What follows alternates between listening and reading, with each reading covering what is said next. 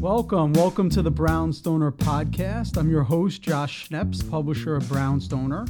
My guest today is Joseph Allen. Joe is Vice President and Senior Mortgage Lending Officer with Quontic Bank. He's going to talk to us about mortgage lending today, especially for freelancers and the self-employed. Welcome, Joe. Good afternoon. Thank you for having me. So if you could start off, tell us a little bit about Quontic. So Quontic, we are a community savings bank, founded a little over 10 years ago. We just celebrated our 10-year anniversary. The founding fathers, our ultra successful loan officers, based out of the New York area. So they opened a New York-based savings bank with the idea of growing the core banking through the mortgage lending. And before you got into the mortgage business, you were a real estate agent. So why'd you make the switch, and what would be your best advice to a first-time home buyer, particularly in Brooklyn? Well, like everyone in their early 20s, I was trying to find myself. I had a friend who, his brother owned a real estate office. I liked the business, but I'm more of a numbers guy, and I really enjoyed the problem-solving aspect of the mortgage business. So naturally, I kind of gravitated towards that side of the business. Been there ever since, and I love it. And what about your advice for first-time home buyers? Well, not just first-time home buyers, all home buyers. I think there's never a bad time to purchase a home as long as it's the right time for you.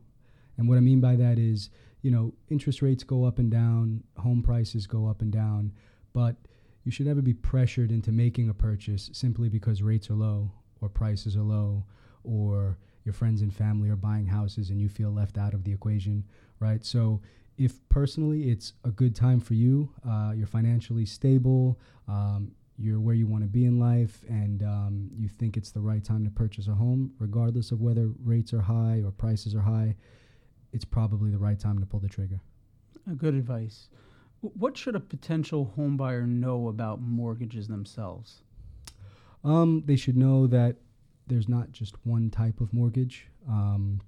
It's not one size fits all. So they should definitely test the waters, speak to a few different banks, a few different bankers, and figure out what the right product is for them and work with who they feel the most comfortable with and who they think is going to get the job done. Because a lot of times it's not as simple as it sounds. So Quontic offers mortgages for houses, co-ops, and condos. Do you also offer mortgages for tricky situations that people may encounter, particularly in Brooklyn, such as apartment buildings with fewer than 4 units, or houses that need renovation to be livable, and or mixed-use buildings? Absolutely. Again, being a New York-based bank, we are nationwide, but we started here in New York City. We understand these property types, so this is what we specialize in, the unique situations. So it could be the first condo in a brand new development. That's something we'll finance. It could be a condop. It could be an SRO, which is a single room occupancy, 2 family homes with walk-in apartments on the first floor. All these types of unique situations. That's what we specialize in. Talk to us about the Quontic has quite an unusual mortgage. It's a mortgage you call Light Doc, which is for up to $2.5 million, or sometimes even higher for a variety of property types, including 1 to 4 families, mixed use, condos, and co-ops. Can you tell us a little bit about how this works and why a home buyer might want one?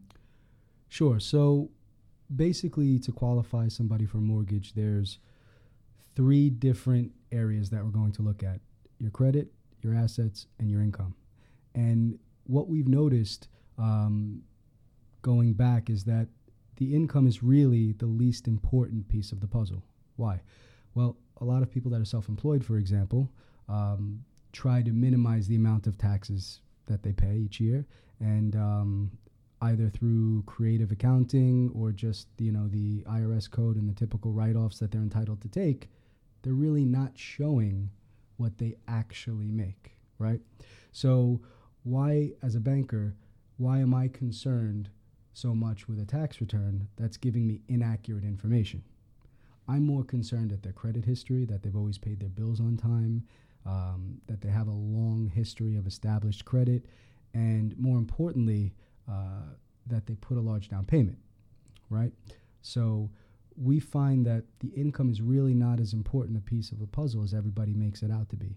The down payment and the credit tell a better story as far as whether they're going to pay us back in a timely fashion. Can you share what a typical down payment would be versus one that would be in this kind of situation?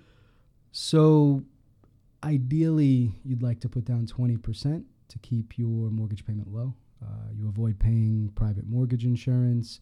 You get better interest rates. It's easier to qualify. So the ideal down payment would be 20%, which is exactly where we are at on this product. So 20% or more, as long as your credit's good, there's a very good chance that we'll be able to make a loan for you. So going back to 2006 or so, no-doc mortgages became pretty common. People did blame them for helping lead to the financial collapse of 2008. And I was under the impression that it was no longer possible to get a no-doc mortgage. So is your light doc the same as a no-doc mortgage? No. So again, we are looking at assets. You know, we want to see your bank statement. We want to see the money. We are looking at credit. We do want to make sure that somebody has a job. But back in 2006, 2007, 2008, the industry kind of spiraled out of control because of greed, right? So again, if someone is putting a very, very big down payment, historically speaking, those loans have a very, very, very small delinquency rating.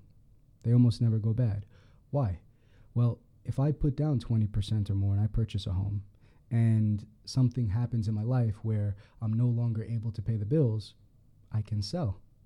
I can recoup some of the money that I initially put down, go rent a house at a lower monthly payment, and move on with my life, right? Figure things out.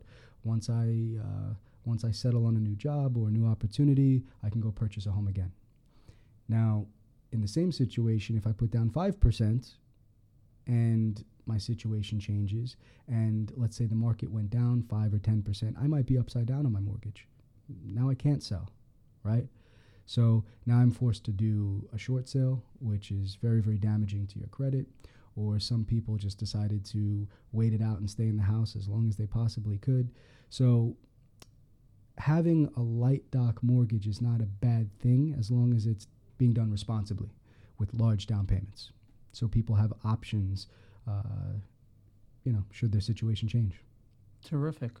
Well, Joe Allen from Quontic Bank, thank you for sharing your expertise and being on the Brownstoner podcast. You're welcome. It's been fun. Thank you for having me.